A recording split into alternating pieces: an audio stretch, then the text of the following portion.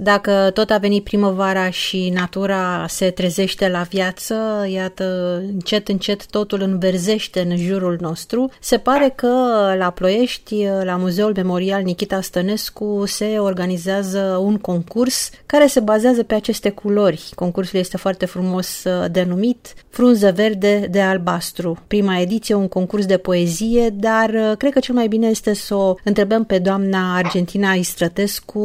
Avem plăcerea să anunțăm lansarea acestui concurs, ediția 1, lansat la muzeul nostru în colaborare cu Muzeul Județean de Istorie și Arheologie Prahova și Consiliul Județean Prahova. Numele concursului fiind inspirat de poezia poetului Nichita Stănescu, scrisă de poet în anul 1967 și publicată în volumul Oul și Sfera. Concursul se adresează în această primă etapă tinerilor, elevilor de școli gimnaziale și licee, iar modul de participare la concurs considerăm că este un mod facil. Poeziile vor fi trimise pe adresa de e-mail a Muzeului Memorial Nichita Stănescu. Mai multe amănunte despre condițiile de participare la concurs se pot găsi pe pagina de Facebook a Muzeului Memorial Nichita Stănescu și a Muzeului Județean de Istorie și Arheologie Prahova și pe site-ul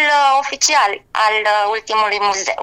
Dacă tot vorbim de Nichita Stănescu și iată de Muzeul Memorial, haideți să aflăm și câteva detalii despre acest loc deosebit. Da, muzeul se află în casa părintească a poetului. Este locul unde a venit pe lume la 31 martie 1933. Chiar luna aceasta se împlinesc 90 de ani de la nașterea poetului. Casa fiind amenajată și muzeul fiind deschis în anul 2002 cu ajutorul surorii poetului Nichita Stănescu, Mariana Stănescu. Am avut norocul să participe efectiv la amenajarea expoziției și oglindește foarte bine locul și atmosfera casei părintești a poetului. Să revenim puțin la acest concurs de poezie. Până când pot trimite copiii sau tinerii poeți lucrările lor?